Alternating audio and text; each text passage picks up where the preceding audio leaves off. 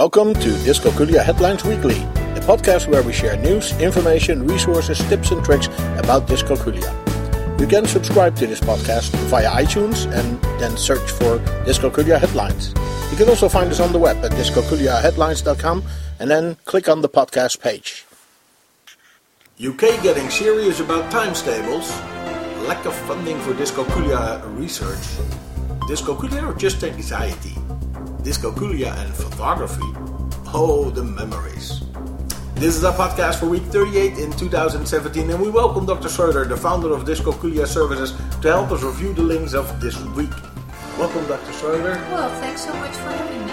Yeah, you're very welcome. We have some interesting links this week. There's all kind of interesting information. Let's quickly go to the first one. It seems that the United Kingdom is now getting very serious about the kids' timetables. What's going on with these guys? Well, actually, in 2016, the BBC already reported that testing in UK schools in an automatic way, online, would start at the age of 11.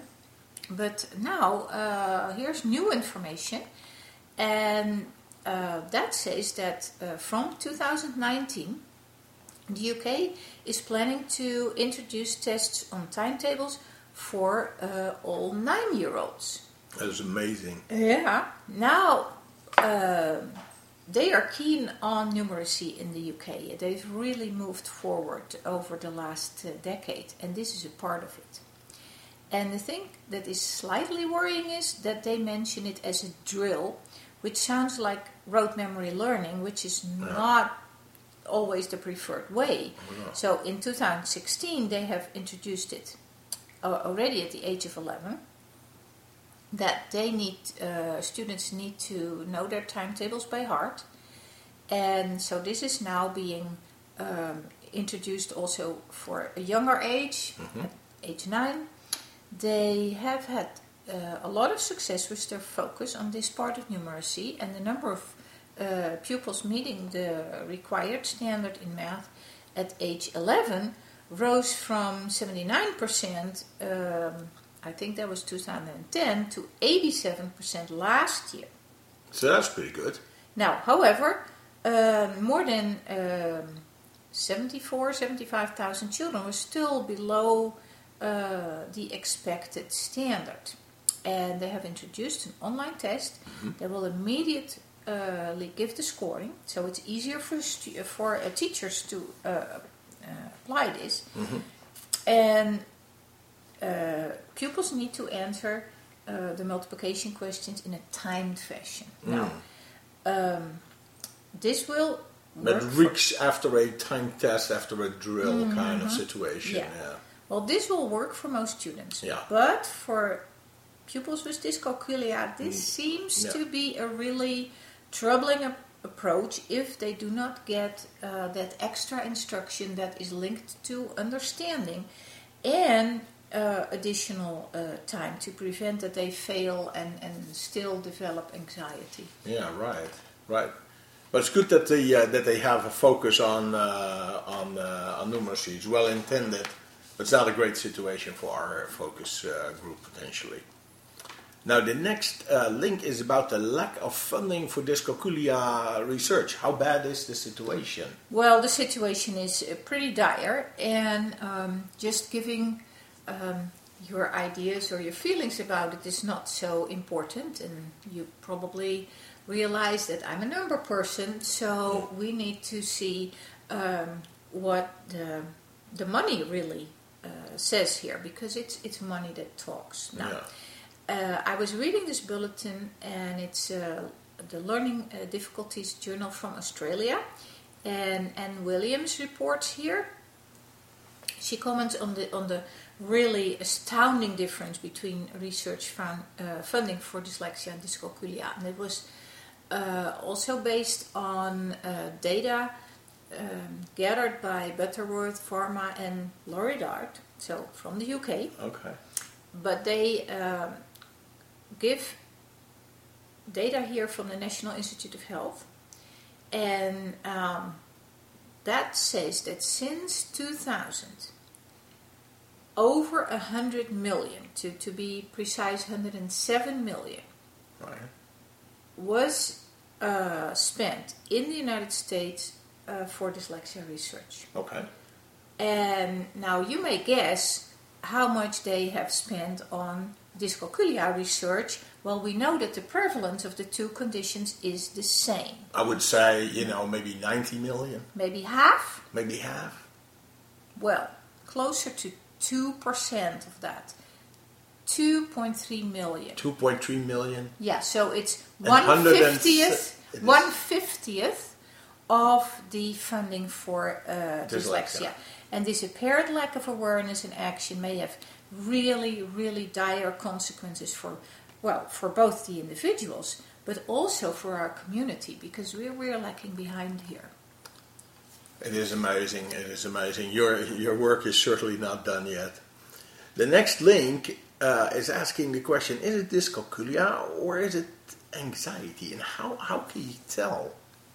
Well, in this article from Reader's Digest, they make the point that many children struggle with math, but that some actually may have dyscalculia. And they go on to describe telltale signs of dyscalculia. And they have broken it down by school type, starting from preschool through high school. And this is a really a handy short guide for parents and teachers. And it's an easy read, it's very clear. It's important that parents review these signs and ensure that if their children have these signs, that they get detected. And if there is dyscalculia, that they will be screened and tested as early as possible so they can get remediation. Now, really good initiative from Reader's Digest, where they also quote work from Daniel Sardi and the Understood organization that we also link to pretty often. Oh, that's included in the article. Yes. It's included in the article. Solid information. We're talking to Dr. Schroeder, the founder of dyscalculiaservices.com, and we're looking at the links provided on the website dyscalculiaheadlines.com. Now, the next link is a funny one. It talks about dyscalculia and photography. So how does that relate?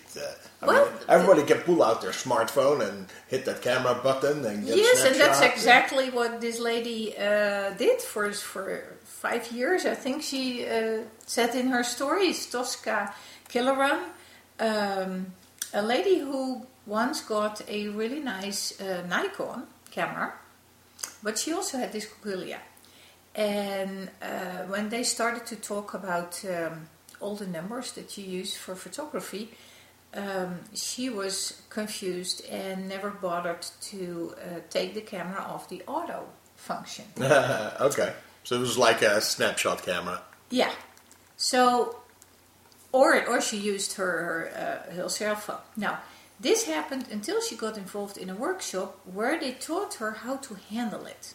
Now, the teacher of the workshop used a method referred to as the zone of proximal development, which would sound really familiar for educators. It's a famous concept that we are used to work with.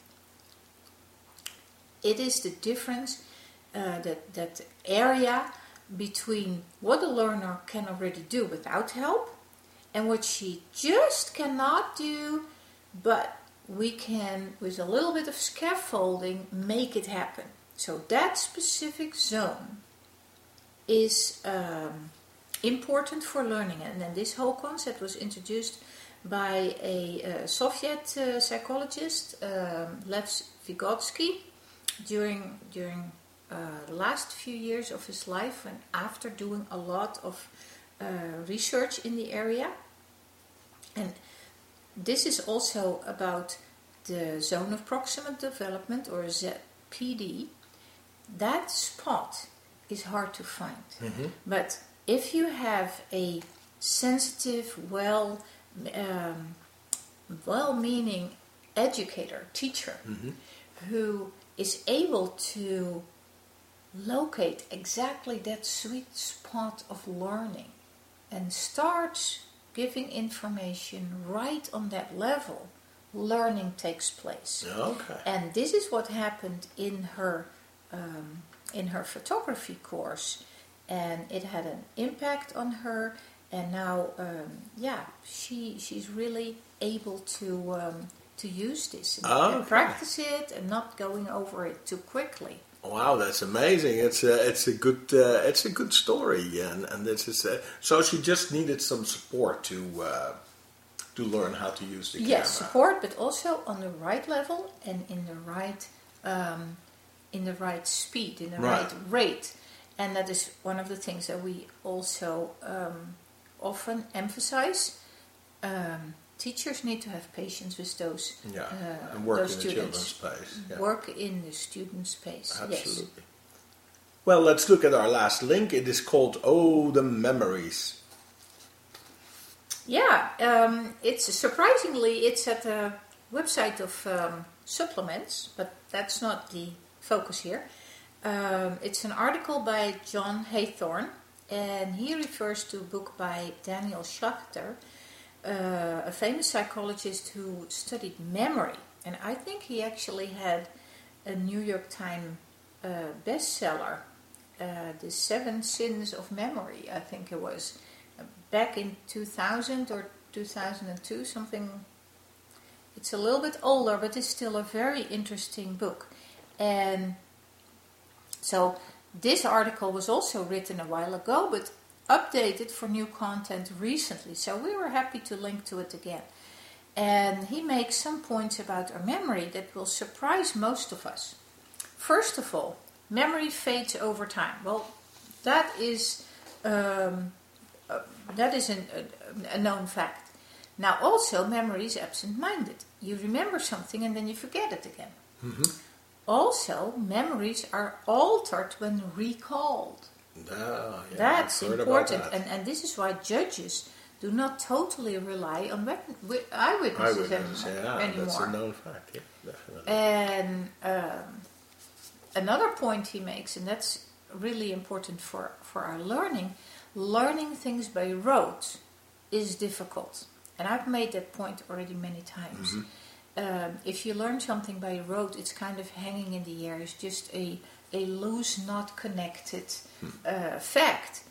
So he makes the point that with all these issues our memories we can take advantage of the many ways we can remember things. And that might be just writing them down, snapping pictures, make audio recordings, setting reminders on my smartphone, and creating visual prompts, just a post-it note, and associating things with imagery. And that is where math comes in.